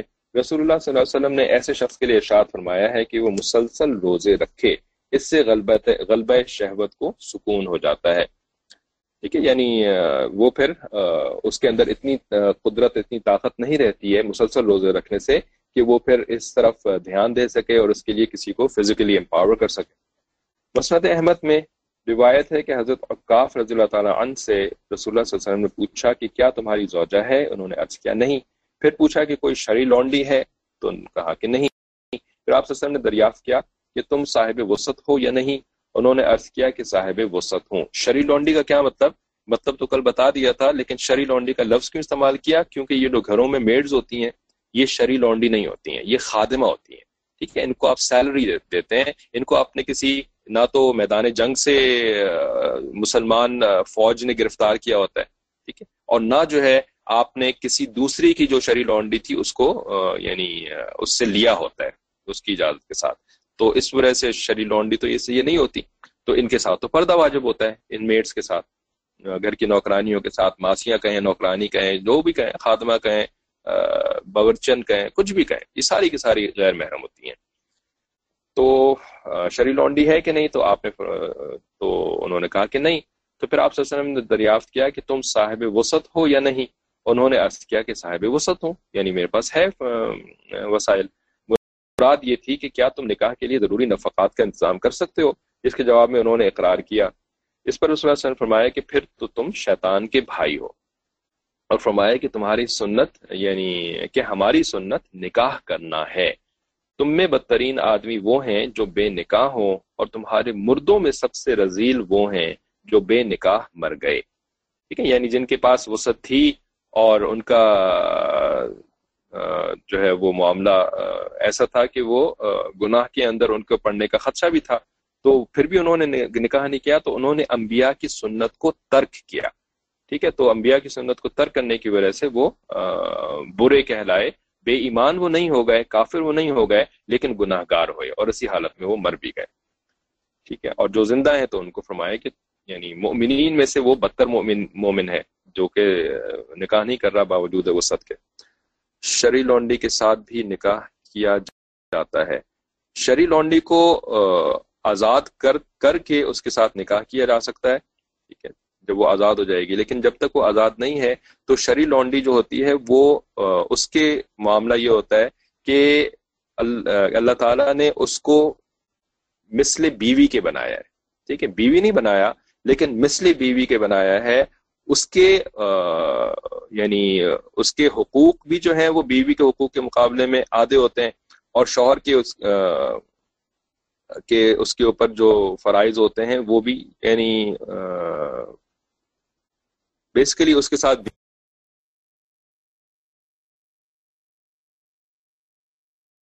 تو اس وجہ سے نا, چونکہ ان کے پاس نہ شرعی لونڈی تھی نہ ان کے پاس جو ہے وہ بیوی تھی, تو اب وہ اپنی شہوت کو کہاں سے پورا کریں گے؟ تو اب اس کے لیے کوئی حرام طریقہ اختیار کرنا ہوگا. ٹھیک ہے, تو یعنی شریعت نے یہ جو یعنی لونڈی کو جو گھر کے اندر رکھا ہے نا, تو اس میں پھر یہ غیر فطری تقاضا نہیں کیا شریعت نے کہ جی اس لونڈی کو تم گھر میں بھی رکھو اور اس کے ساتھ تمہارا پردہ بھی نہ ہو, اور ساتھ ساتھ جو ہے وہ تم اپنے شہوت کو کنٹرول بھی کر کے رکھو اس کے ساتھ. ایسا نہیں ہے. ٹھیک ہے, تو شریعت نے پھر لونڈی کے ساتھ بیوی والا معاملہ رکھا ہے, لیکن اس کے جو کہ یعنی حقوق اور فرائض جو ہیں وہ بیوی سے تھوڑے ڈفرینٹ رکھیں, تھوڑے سے کم رکھیں. تو یہ پورا تفصیل جو ہے وہ فقہ کی کتابوں کے اندر آپ دیکھ سکتے ہیں. اس روایت کو بھی جمہور فقہا نے اسی حالت پر محمول فرمایا ہے کہ جبکہ نکاح نہ کرنے میں صورت میں گناہ کا خطرہ غالب ہو. عکاف رضی اللہ تعالیٰ عنہ کا حال رسول اللہ صلی اللہ علیہ وسلم کو معلوم ہوگا کہ وہ صبر نہیں کر سکتے. اس طرح مسند احمد میں حضرت انس سے روایت ہے کہ رسول اللہ صلی اللہ علیہ وسلم نے نکاح کرنے کا حکم دیا اور تبتل یعنی بے نکاح رہنے سے سختی کے ساتھ منع فرمایا. اسی طرح کی اور بھی روایات حدیث ہیں. ان سب کا محل جمہور فقہا کے نزدیک وہی صورت ہے کہ نکاح نہ کرنے میں ابتلاء معصیت کا خطرہ غالب ہو. ایک منٹ, کیا کسی نے الگ سے سوال کیا ہے کہ کیا شریعہ سرونٹ سے نکاح کرنا ہوتا ہے؟ کیا شریعہ سرونٹ سے نکاح کرنا ہوتا ہے؟ میں سمجھا نہیں آپ کے سوال کو. سرونٹ شریعہ یہ دونوں الفاظ یا تو آپ کی مس ٹائپنگ ہو گئی ہے یا آپ کی بات میں نہیں سمجھ پایا. اب اس شخص کا اس کو ری ٹائپ کر دیں. شرعی لونڈی سے نکاح کرنا ہوتا ہے؟ نہیں, شرعی لونڈی سے نکاح کرنا نہیں ہوتا. ٹھیک ہے, جب امیر المؤمنین یا لشکر کا جو یعنی اسلامی لشکر کا جو امام ہوتا ہے, جب وہ یعنی جو قید میں عورتیں آتی ہیں نا, تو ان کو جب وہ ڈسٹریبیوٹ کر دیتا ہے نا, تو اس کا ڈسٹریبیوٹ کر دینا یہی یعنی میں یہ تو نہیں کہہ سکتا کہ نکاح کے قائم مقام ہوتا ہے, لیکن یہی جو ہے نا وہ شرعی لونڈی بنا دینے کے حکم میں آتا ہے کہ اس نے کسی کو یہ دے دیا. جیسے حضرت ماریہ قبطیہ رضی اللہ تعالی عنہا, ٹھیک ہے, وہ نبی علیہ السلام کی شروع میں لونڈی تھیں. ٹھیک ہے, وہ نبی علیہ السلام کو دی گئی تھیں, تو وہ پھر ان کے ساتھ نکاح کرنے کی ضرورت نہیں تھی. اس زمانے میں تو یہ نہیں ہے نا. جی آپ فکر نہ کریں, اس زمانے میں نہیں ہے. اسی وجہ سے ہم رول رہے ہیں. اس زمانے میں یہ ہے کیوں نہیں؟ ٹھیک ہے, وہ اس لیے نہیں ہے کہ اس زمانے میں مسلمان جو ہے یعنی ان کے یہاں کوئی امام ہی نہیں ہے. ٹھیک ہے, اور کافروں کے ساتھ جو ہے وہ جہاد کا سلسلہ ہی ختم ہو گیا. تو جہاں شرعی لونڈیاں ختم ہو گئی, عورتوں کی آسانی ہو گئی ان کے لیے. ٹھیک ہے, ایک طرح سے آسانی ہو گئی, دوسری طرح سے تو ایکچولی مشکل ہو گئی ہے.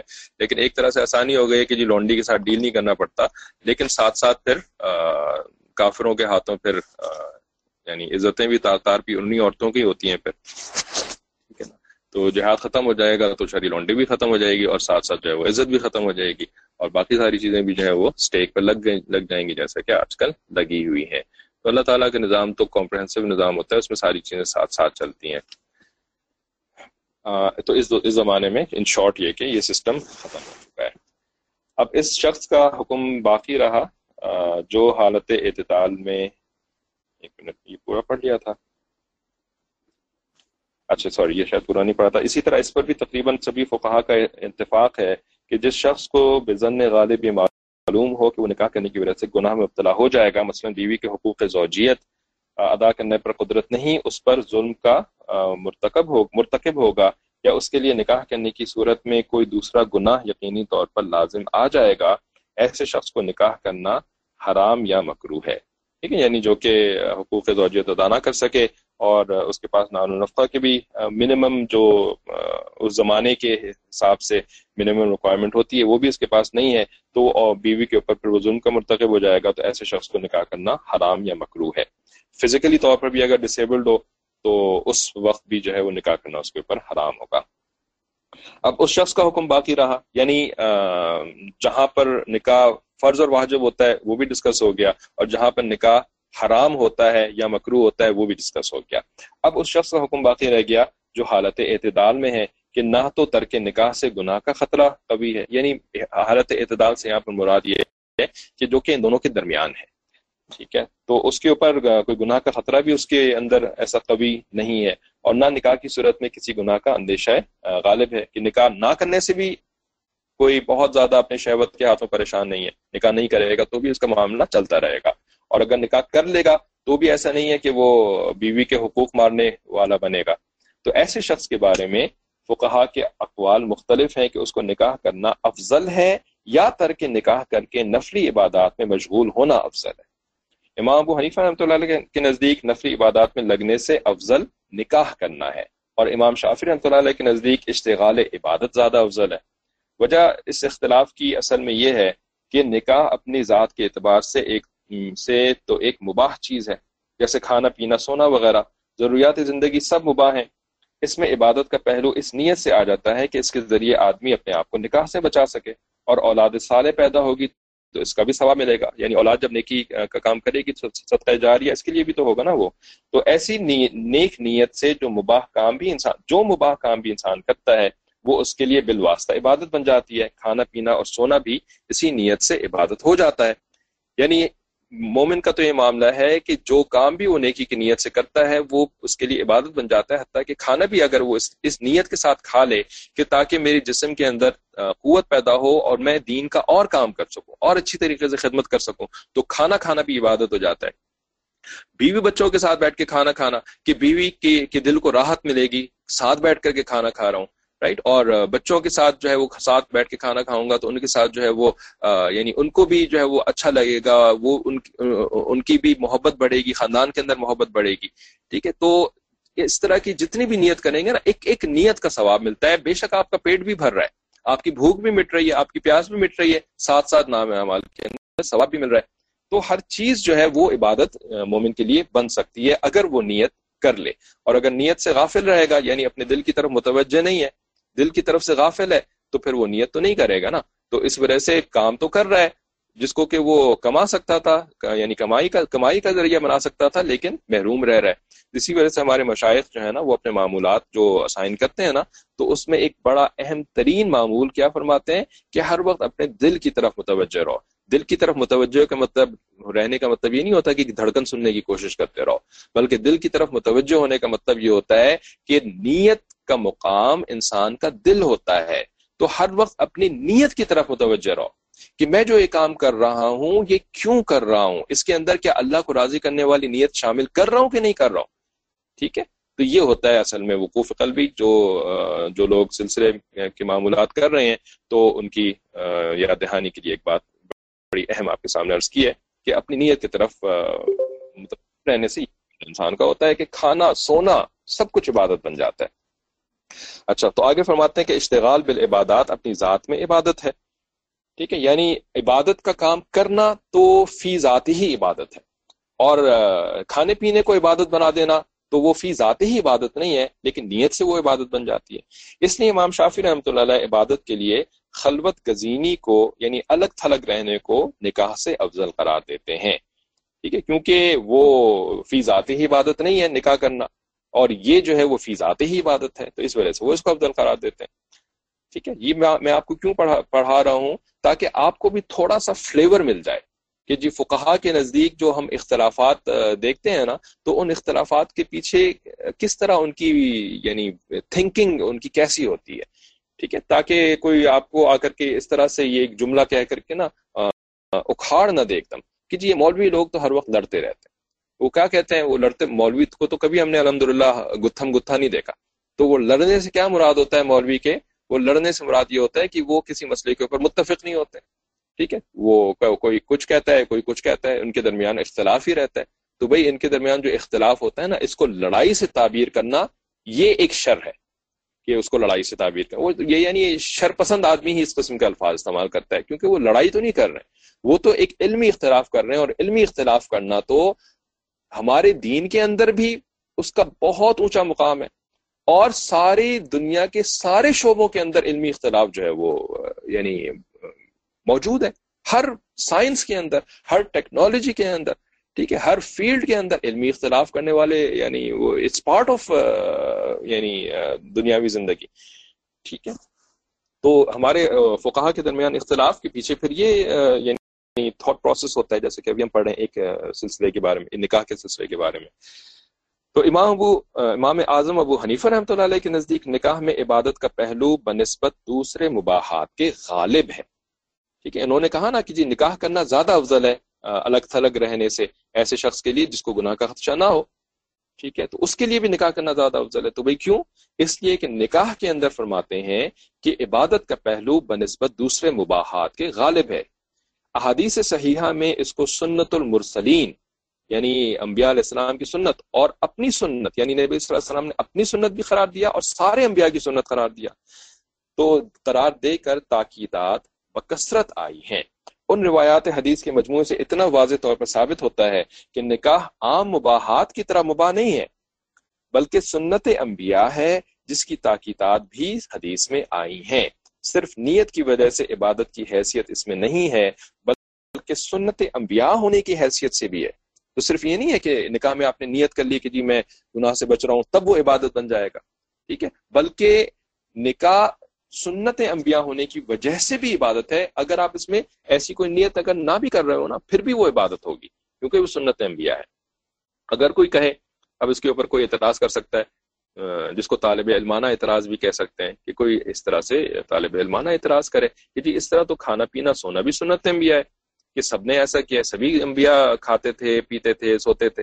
مگر اس کا جواب واضح ہے کہ ان چیزوں پر سب انبیاء کا عمل ہونے کے باوجود یہ کسی نے نہیں کہا، نہ کسی حدیث میں آیا کہ کھانا پینا اور سونا سنت انبیاء ہے، بلکہ اس کو عام انسانی عادت کے تابع انبیاء کا عمل قرار دیا ہے کہ بھئی جس طرح ہر انسان کھاتا پیتا ہے اسی طریقے سے انبیاء بھی کھاتے پیتے ہیں.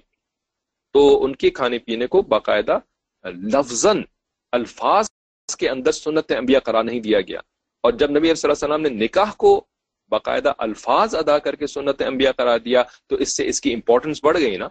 کھانے پینے اور سونے کے مقابلے میں یہ ایک زیادہ اہم کام بن گیا.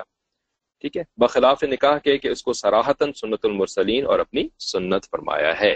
تو صراحتاً کوئی بات کہنے سے اور غیر صراحتاً کوئی ازمپشن ہونے میں فرق ہوتا ہے.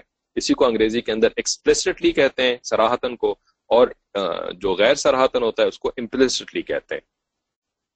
تفسیر مظہری میں اس موقع پر ایک معتدل بات یہ بھی کہی ہے کہ جو شخص حالت اعتدال میں ہو کہ نہ غلبہ شہوت سے مجبور و مغلوب ہو اور نہ نکاح کرنے سے کسی گناہ میں پڑنے کا اندیشہ رکھتا ہو، یہ شخص اگر یہ محسوس کرے کہ نکاح کرنے کے باوجود نکاح اور اہل و عیال کی مشغولیت میرے لیے کثرت ذکر اللہ اور توجہ اللہ سے مانع نہیں ہوگی تو اس کے لیے نکاح کرنا افضل ہے. اور انبیاء علیہ السلام اور صلحاء امت کا عام حال یہی تھا. یعنی انبیاء علیہ السلام جو ہیں وہ بچوں کے ساتھ وقت بھی گزارتے تھے، بیوی کی بھی ضروریات کا پورا خیال رکھتے تھے، اور حتیٰ کہ یعنی ان کے بھی یعنی جو کھیل کود کا اور ان کے انٹرٹینمنٹ کا بھی خیال رکھتے تھے. جیسے نبی علیہ السلام کی عائشہ رضی اللہ عنہا کی ابھی حدیث ہم نے تھوڑی دن پہلے پڑھی تھی نا، کہ حبشی جو نوجوانوں کا تھا اور اپنی بیوی کو اپنے پیچھے چھپا کر کے حبشی نوجوانوں کا کھیل دکھا رہے ہیں. تو بھئی یہ تو انٹرٹینمنٹ تھی نا، اس میں کون سی ظاہر عبادت کا کام تو نہیں ہو رہا تھا، اور ضروریات بھی کوئی پوری نہیں ہو رہی تھی کہ جس کے بغیر کام نہیں چل سکتا تھا. لیکن نبی صلی اللہ علیہ وسلم نے اس کا بھی اہتمام فرمایا. عائشہ صدیقہ رضی اللہ عنہا کے ساتھ دوڑ کا مقابلہ کرنے کا بھی حدیث کے اندر آپ نے تذکرہ سن.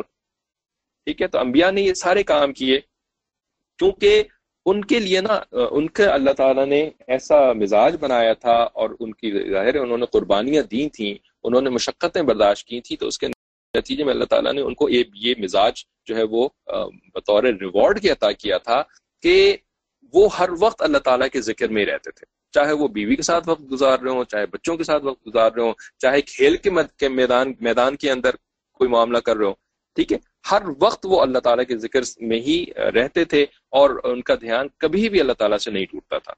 تو اگر ایسا معاملہ کسی انسان کے ساتھ بھی ہو جائے، جو کہ کوئی بھی آدمی اگر محنت مشقت کر لے، کچھ مجاہدے کر لے، کثرت کے ساتھ ذکر کا اہتمام کر لے، تو وہ ہر وقت اس کا دل اللہ تعالیٰ کی یاد میں جاری ہو جاتا ہے۔ تو ایسے شخص کے لیے تو پھر نکاح کرنے سے وہ یعنی عبادت کے راستے میں رکاوٹ ہوگی نہیں، اس لیے کہ بے شک وہ اتنی نفلیں نہیں پڑھ سکے گا کیونکہ اب اس کو بچوں کی رسپانسبلٹیز ہیں، لیکن اس کا ہر وقت ہی اللہ تعالیٰ کی طرف دھیان بنا رہے گا، تو وہ تو پھر مسئلہ نہ ہوا نا اس کے ساتھ۔ تو وہی کہہ رہے ہیں کہ اگر ایسا کسی کا حال ہے تو پھر تو نکاح کرنا اس کے لیے افضل ہے، لیکن اگر اس کا اندازہ یہ ہے کہ نکاح اور اہل و عیال کے مشاغل اس کو دینی ترقی، کثرت ذکر وغیرہ سے روک دیں گے، تو بحالت اعتدال اس کے لیے عبادت کے لیے خلوت گزینی اور ترک نکاح افضل ہے، ٹھیک ہے۔ تو یہ اس شخص کے لیے جو کہ یعنی چاہتا ہو کہ جی میں لگ کر کے اللہ تعالیٰ کی عبادت ہی کروں اور بہت یعنی الگ سے اللہ تعالیٰ کا ذکر کروں، خاص کر بیٹھ کر کے، اور وہ سمجھتا ہے کہ جی جب میرے اوپر ایسی ذمہ داریاں آ جائیں گی تو میں تو یہ کوئی کام نہیں کر سکوں گا، تو پھر اس کے لیے ترک نکاح جو ہے وہ افضل ہے۔ تو یہ تفسیر مظہری میں مظہر جانا رحمۃ اللہ علیہ کے جو مرید تھے حضرت قاضی ثناء اللہ پانی پتی رحمۃ اللہ علیہ، انہوں نے یہ ایک اوپینین لکھا ہے۔ قرآن کریم کی بہت سی آیات اس کی تدبیر پر شاہد ہیں، ان میں سے ایک یہ ہے کہ یا ایھا الذین آمنوا لا تلھکم اموالکم ولا اولادکم عن ذکر اللہ، کہ اے ایمان والو تمہاری اموال اور تمہاری اولادیں تمہیں اللہ تعالیٰ کے ذکر سے غافل نہ کریں۔ اس میں یہی ہدایت ہے کہ انسان کے مال و اولاد اس کو اللہ تعالیٰ کے ذکر سے غافل کر دینے کا سبب نہیں بننے چاہیے، ٹھیک ہے۔ تو اللہ تعالیٰ کے ذکر کا مفہوم اگر یہاں پر بیٹھ کر کے تسبیحات پھیرنا لیا جائے گا تو یہ تو ممکن ہی نہیں ہے نا، یہ تو ممکن ہی نہیں ہے کہ شادی کرنے کے بعد وہ ویسے ہی تسبیحات پھیرتا رہے بیٹھ کر کے جیسے کہ شادی سے پہلے کرتا تھا، یا پھر یہ کہ پھر وہ الٹا اور گناہ گار بنے گا کہ جی بیوی کی ضروریات ہیں ان کو پورا کرنے کے بجائے بیٹھ کر کے وہ تسبیح پھیر رہا ہے، مراقبے کر رہا ہے، تو یہ تو گناہ کا سبب بن جائے گا اس کو تسبیح پھیرنا اور مراقبے کرنا، ٹھیک ہے۔ تو اس کا مطلب یہی ہے کہ جو اللہ تعالیٰ ذکر کے ہم سے ایکسپیکٹیشن رکھتے ہیں نا، وہ دل کا ذکر ہے کہ ہر وقت جو ہے وہ ہم اللہ تعالیٰ کی یاد میں لگے رہیں، چاہے بیوی کے ساتھ وہ ہوں، چاہے بچوں کے ساتھ ہوں، چاہے گھر کے اندر ہوں، چاہے بازار کے اندر ہوں، چاہے کاروبار کے اندر ہوں، جو بھی ہو، اللہ کے ذکر سے ہمیں ایسا یعنی ایسے غافل نہیں ہونے چاہیے کہ جی بیوی گویا کہ یعنی اتنی اچھی لگ رہی ہے کہ ہر وقت جو ہے وہ ہمارے دھیان میں بیوی ہی بیوی ہے، یا اتنی بری لگ رہی ہے کہ جی ہر وقت ہمارے دھیان میں بیوی ہے، ٹھیک ہے، کہ کتنی بری ہے وہ اور کیا اس نے میری زندگی کے ساتھ کر دیا ہے، کیا ہو گیا ہے۔ ایسا نہیں ہونا چاہیے، بلکہ ہمارے دھیان میں رہنے کے قابل نہ بیوی نہیں ہے بلکہ اللہ رب العزت ہے، اور اس معاملے میں بیویوں کو بھی کوئی پریشانی نہیں ہوگی، کیونکہ کسی دوسری عورت کا تو بات نہیں کر رہے نا کہ جی کوئی اور عورت جو ہے وہ ہمارے ذہن میں رہنی چاہیے، بلکہ پروردگار جو کہ بیوی کا بھی پروردگار ہے، ہمارا بھی پروردگار ہے۔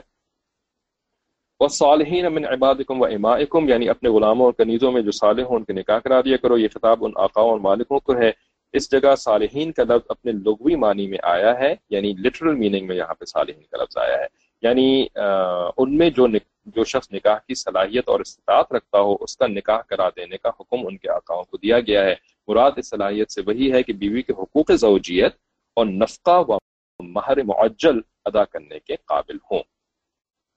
اور اگر صالحین کو معروف معنی میں لیا جائے، یعنی لٹرل ٹرانسلیشن نہیں بلکہ جس کو کہتے ہیں اصطلاحی معنی، اس میں لیا جائے جو کہ کیا ہے، نیک لوگ، کیونکہ صالح کا اصطلاحی معنی نیک لوگ ہے اور لغوی معنی یعنی فزیکل کریکٹنس ہے، ٹھیک ہے۔ تو اسپرچول کریکٹنس کے معنی میں اگر لیا جائے صالح کو، تو پھر کی تخصیص بالذکر اس وجہ سے ہوگی کہ نکاح کا اصل مقصد حرام سے بچنے کا وہ صالحین ہی میں ہو سکتا ہے۔ جو صالح نہ ہو یعنی جو نیک نہ ہو تو اس کو تو نکاح سے اس لیے کہ وہ تو پھر بھی گناہ کے اندر لگا رہے گا، ٹھیک ہے۔ تو دونوں میننگز سے انہوں نے پھر اس کی تفسیر بیان کر دی ہے۔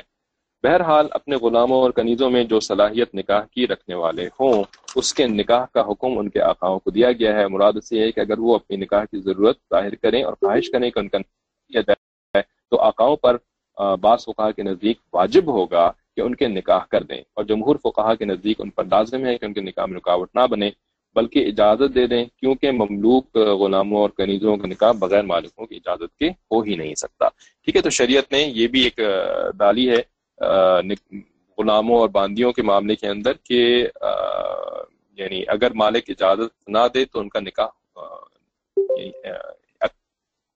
تو ان کو اللہ تعالیٰ نے پھر حکم بھی فرما دیا کہ تم ان کو اجازت دو، کم از کم اجازت دو۔ اور اگر یعنی دوسرا مفہوم تفسیر لی جائے تو پھر شریعت نے حکم دے دیا کہ تم ان کا نکاح کرواؤ، یعنی واجب قرار دے دیا نکاح کروانے کے اوپر۔ ٹھیک ہے، تو یہ حکم ایسا ہی ہوگا جیسے کہ قرآن کریم کی ایک آیت میں فَلَا تَعْضُلُوهُنَّ أَن يَنكِحْنَ أَزْوَاجَهُنَّ، یعنی دوسری آیت سے پھر اس کی دلیل پیش کری کہ عورتوں کو یعنی عورتوں کے اولیاء پر لازم ہے کہ اپنی زیر ولایت عورتوں کو نکاح سے نہ روکیں، جیسے کہ رسول اللہ صلی اللہ علیہ وسلم نے فرمایا کہ جب تمہارے پاس کوئی ایسا شخص منگنی لے کر آئے، منگنی کا مطلب پروپوزل لے کر کے آئے تمہاری بیٹی کے لیے، ٹھیک ہے کہ جی میں تمہاری بیٹی سے شادی کرنا چاہتا ہوں، اور اخلاق اس کے آپ کو پسند ہو، یعنی بد اخلاق نہ ہو، تو اخلاق کے لیول کے اوپر وہ پورا اترتا ہو، اخلاق کا سٹینڈرڈ، ٹھیک ہے، اس کو سٹینڈرڈ بنایا تو فرمایا کہ اگر وہ اس اخلاق کے سٹینڈرڈ کے اوپر پورا اترتا ہو تو ضرور نکاح کر دو، اگر ایسا نہیں کرو گے تو زمین میں فتنہ اور وسیع پیمانے کا فساد پیدا ہو جائے گا۔ ٹھیک ہے، وہ کہیں سے آپ کے گھرانے کے بارے میں اچھی باتیں سن کر کے آیا ہے اور اچھے اخلاق کا مالک ہے، ٹھیک ہے، اچھے یعنی اچھے اخلاق کے اندر صرف وہ نہیں ہے کہ آج کے دور کے جو اچھے اخلاق ہوتے ہیں نا، کہ جس کے اندر نہ نمازی ہے، نہ روزے رکھتا ہے، نہ گناہوں سے بچتا ہے، لیکن بڑا سویٹ ہے، ٹھیک ہے، ہم کیا کہتے ہیں لوگوں کو، جی ہی از ویری سویٹ، ٹھیک ہے نا، ہی از ویری کلچرڈ، ٹھیک ہے، ہی از ویری ماشاء اللہ سوفسٹیکیٹڈ، اور اس کی بڑی اچھی یعنی بڑی اسٹینڈنگ ہے معاشرے کے اندر، نماز نہیں پڑھتا کوئی بات نہیں ہے، وہ بھی پڑھ لے گا، کہتے کیا ہے ابھی نہیں پڑھتا نا بعد میں پڑھ لے گا، اللہ کے بندے بعد میں کیسے پڑھ لے گا، ٹھیک ہے، یعنی اس معاملے میں آپ اتنا اچھا گمان رکھتے ہیں لوگوں کے ساتھ کیونکہ شادی کرنا آپ کو مقصود ہے، اور نکاح اور نماز کی آپ کی نظر میں اہمیت نہیں ہے، تو نماز کے بارے میں کہتے ہیں جی بعد میں پڑھ لے گا، ٹھیک ہے، اور اسی طریقے سے عورت کے بارے میں بھی یہ معاملہ ہوتا ہے کہ جی وہ سویٹ ہوتی ہے یا تو دیکھنے میں اچھی ہوتی ہے، یا اس کے پاس جو ہے وہ ڈاکٹری کی ڈگری ہوتی ہے، یا اس کے پاس جو ہے وہ کوئی اور اچھی سی ڈگری ہوتی ہے، ٹھیک ہے، اور نہ پردہ کرتی ہے، نہ نماز پڑھتی ہے، نہ کچھ اس کا دین کا اس کو الف بے پتہ ہے، تو کیا کہتے ہیں جی کر دو بعد میں کر لے گی، بعد میں نیک بن جائے گی، بعد میں پردہ کر لے گی، بعد میں نماز پڑھ لے گی، ٹھیک ہے نا، وہ کیوں کرے گی بعد میں، یہ بتائیں نا ذرا کیوں کرے گی، کوئی تک بنتی ہے اس بات کی، ہے نا، تو یہ تک کوئی بھی نہیں بنتی، بس تک یہی بنتی ہے کہ دراصل ہماری نگاہوں میں جن چیزوں کی اہمیت ہے نا، بس ہمیں وہی چیزیں چاہیے ہوتی ہیں، اور جن چیزوں کی اہمیت نہیں ہے، پردہ، نماز، پرہیزگاری، دین کا علم، ان کی اہمیت نہیں ہے، تو اس وجہ سے ہم کہتے ہیں بعد میں کر لے گی، کوئی مسئلہ ہی نہیں ہے۔ تو ایسا کیوں نہیں کہتے؟ اللہ تعالیٰ کیا کہتا ہے؟ اللہ تعالیٰ کیا فرما رہے ہیں کہ اگر اس کے پاس زیادہ وسعت نہیں ہے، فائنینشلی وہ زیادہ ساؤنڈ نہیں ہے، ٹھیک ہے، تو اللہ تعالیٰ کیا فرماتے ہیں؟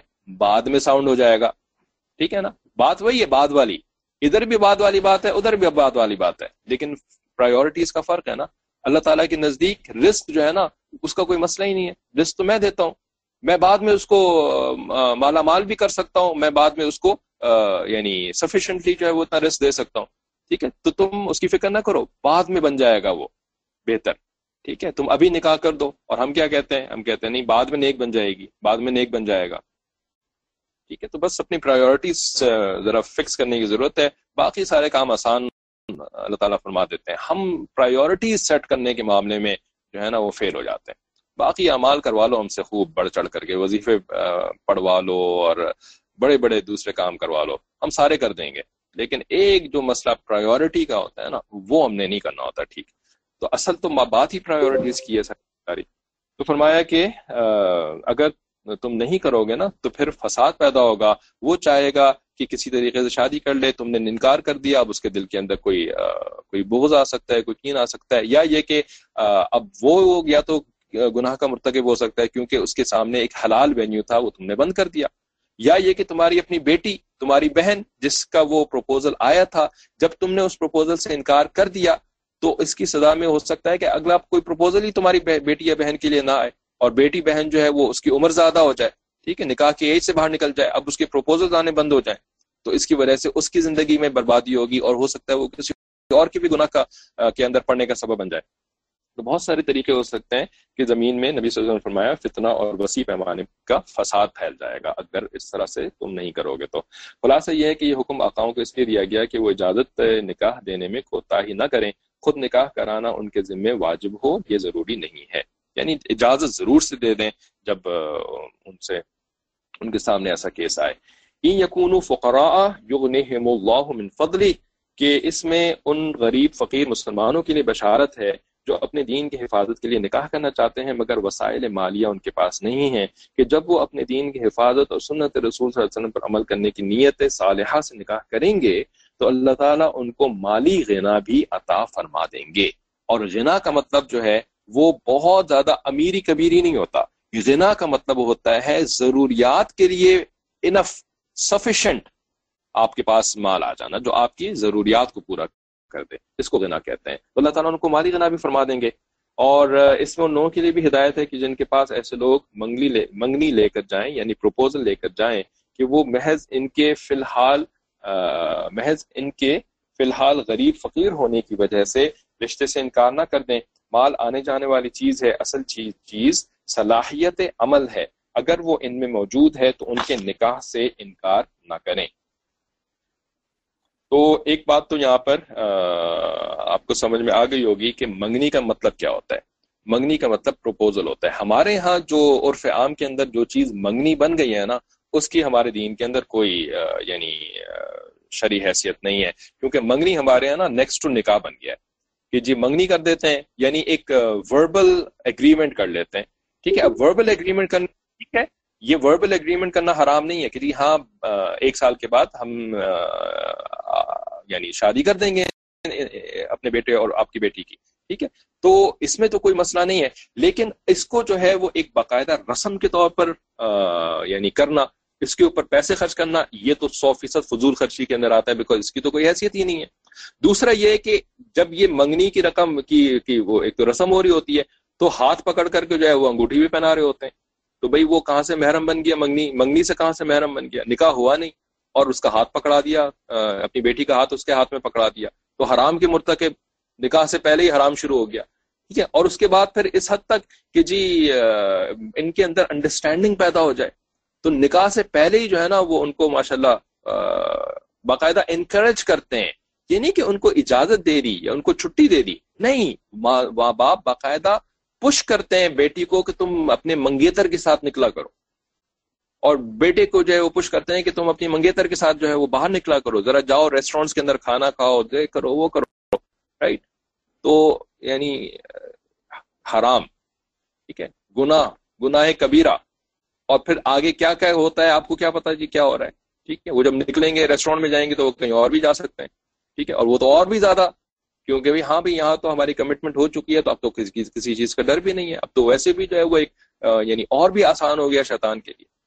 تو یہ کبیرہ گناہ ہوتے ہیں جن کو کہ ہم اپنی اولاد کو جن میں دھکیلتے ہیں، تو ان کا 100% جو ملبہ ہے نا وہ والدین کے اوپر آتا ہے. اور ان حرام کے معاملے کے اندر وہ ماں باپ کا کوئی مقام نہیں ہوتا کہ جی ماں باپ کو خوش رکھنا ہے، ان کو ناراض نہیں کرنا ہے اور ان کی خاطر جو ہے وہ کر لینا چاہیے وغیرہ. یہ کوئی اس کی جسٹیفیکیشن کچھ بھی نہیں ہے، اس کی جسٹیفیکیشن. ٹھیک ہے، اور اللہ تعالیٰ کا عذاب جو ہے وہ تو پھر آتا ہے. ٹھیک ہے، اللہ تعالیٰ کا عذاب جو ہے وہ صرف آخرت میں تو نہیں آئے گا، اس دنیا میں بھی آتا ہے. تو ہم کتنے ایسے کیسز کو جانتے ہیں، لوگوں نے بتایا بھی. ٹھیک ہے، کہ یہ جو کرتے ہیں نا اپنے منگیتروں کے ساتھ جو ہے بھیجتے ہیں نا، تو ہوتا کیا ہے وہ تھوڑے دن میں لڑائی ہوتی ہے ان کے درمیان، اور نکاح والا مسئلہ تو ہوتا ہی نہیں ہے. بڑی آسانی سے پھر وہ لڑکی جو ہے وہ اڑ جاتی ہے، نہیں میں نے تو اس کے ساتھ رہنا ہی نہیں ہے، میں نے تو اس سے شادی کرنی ہی نہیں ہے. پھر اس کے بعد جو ہے وہ پہنچتے ہیں جی شیخ صاحب کے پاس، شیخ صاحب جی آپ کچھ پڑھنے کو بتا دیں. ٹھیک ہے، کہ ہماری بیٹی جو ہے نا وہ بات مان جائے. ٹھیک ہے، وہ یعنی اپنی ضد چھوڑ دے. ٹھیک ہے نا، تو پھر وہ پڑھنے کو بتا دیں، پھر کرنے کو بتا دیں، کوئی وظیفہ بتا دیں، کوئی اعمال بتا دیں، اور کوئی یہ کر دیں، کوئی وہ کر دیں، کوئی بچی سے بات کر لیں، بچی کو کنونس کرنے کی کوشش کر لیں. پھر تو وہ تو اللہ تعالیٰ کی طرف سے تو وہ آ گئی ہوتی ہے نا ڈنڈی. پھر وہ اس کے بعد یہ شیخ صاحب کچھ نہیں کر سکتے. شیخ صاحب سے تو پہلے دین سیکھنا تھا کہ یہ کیا چیز جائز ہے کیا چیز ناجائز ہے. تو وہ تو ہم نہیں کرنا چاہتے. تو ایک تو یہ ہو گئی کہ منگنی کیا چیز ہوتی ہے. دوسرا یہ کہ یہاں پہ جو فرمایا نا صلاحیت عمل، تو صلاحیت عمل کا مطلب یہ ہوتا ہے کہ وہ فزیکلی ایبل ہو, کہ وہ کمانے کی صلاحیت رکھتا ہو, اس کے پاس ایک آپ کے کف, اچھا کف کا بھی کانسیپٹ ہم نے پچھلی پیج کے اوپر پڑھا تھا. تو کف کا مطلب کیا ہوتا ہے؟ کف کا یہ مطلب ہوتا ہے کہ آپ کی جو سوشل سٹینڈنگ ہے نا, آپ کا جو خاندانی ایک لیول ہوتا ہے, تو خاندانی لیول کو اور سوشل سٹینڈنگ کو دیکھنا, یہ بھی ہمارے دین کے اندر یعنی اس کی اہمیت ہے. ٹھیک ہے, کہ کف میں شادی کرنا بالکل ہی جو ہے وہ یعنی اپنے سوشل سٹینڈرڈ کو اور اپنے فائنینشیل سٹینڈرڈ کو اور اپنے تعلیمی سٹینڈرڈ کو اور معاشرے کے اندر جو ایک مقام ہوتا ہے, ٹھیک ہے بھائی, ہر خاندان ایک لیول پر نہیں ہوتا. ان کے یعنی کچھ لوگ جو ہوتے ہیں ان کے آپ نے دیکھا ہوگا کہ لینگویج ایک سرٹن ٹائپ کی استعمال کی جاتی ہے, ٹھیک ہے, وہ آپ جناب کر کے بات کرتے ہیں. اور کچھ گھرانوں کے اندر آپ نے دیکھا ہوگا کہ یعنی تو تڑاخ کر کے جو ہے وہ عام بات ہو رہی ہوتی ہے گھروں کے اندر. ٹھیک ہے, تو اب ان دونوں گھرانوں کے مزاج میں بہت فرق ہے. اب اس گھرانے کا کوئی فرد اگر اس گھرانے میں چلا جائے نا, اس کے لیے زندگی ویسے صرف الفاظ ہی کے بیسس پر اس کی زندگی خراب ہو جاتی ہے کہ یہاں پہ کس قسم کے الفاظ استعمال ہو. میرے ماں باپ نے تو کبھی ایسے الفاظ استعمال نہیں کیے, میرے گھر میں نے کبھی آج تک جو ہے وہ اس لینگویج میں بات نہیں کری. اور یہ لوگ تو ایسے بات کرتے ہیں جس کو کہ ہم جو ہے وہ یعنی سڑک کے لڑکے بھی اس طرح سے ہمارے یہاں شاید بات نہیں کرتے ہو. ٹھیک ہے, تو اس کا مطلب کیا ہوا کہ آپ نے کف کے باہر شادی کر دی ہے. اب بے شک جو ہے وہ یعنی بظاہر دیندار بھی ہو, بس لینگویج ان کے یہاں ایسی ہے, یعنی ان کے سوشل نارمز ڈفرنٹ ہیں. اس کو کہتے ہیں سوشل نارمز ڈفرنٹ ہیں. سوشل نارمز کے ڈفرنٹ ہونے سے بھی معاملات کافی خراب ہو جاتے ہیں, اور پھر معاملہ جو ہے وہ بگڑتے طلاق تک بھی نوبت آ سکتی ہے. تو ہمارے دین میں ہمیشہ سے کف کا خیال رکھا گیا ہے. البتہ کف میں شادی کرنا فرض اور واجب نہیں قرار دیا گیا.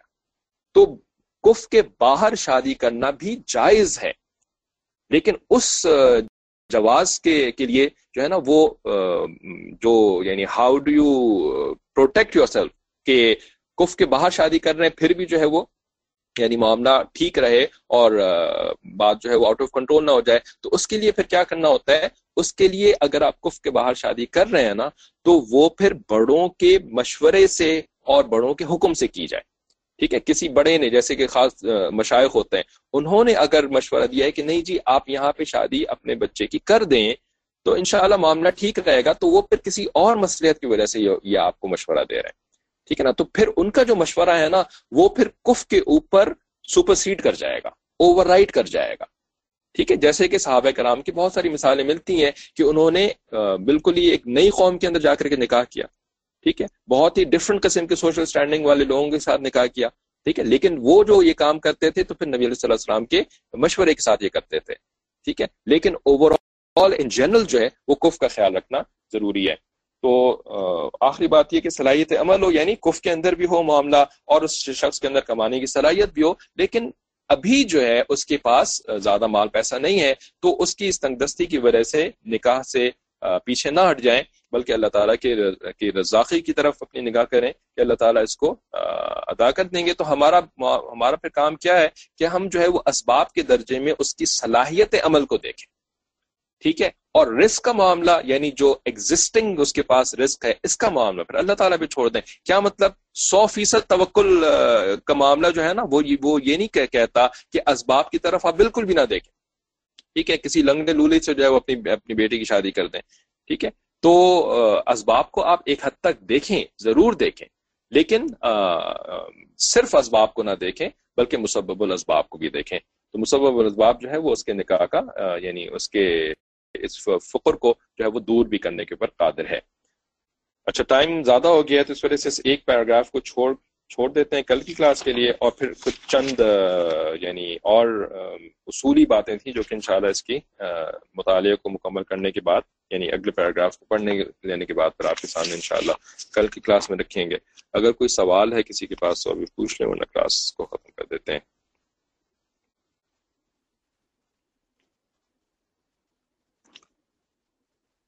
چلیں ٹھیک ہے, السلام علیکم ورحمۃ اللہ وبرکاتہ.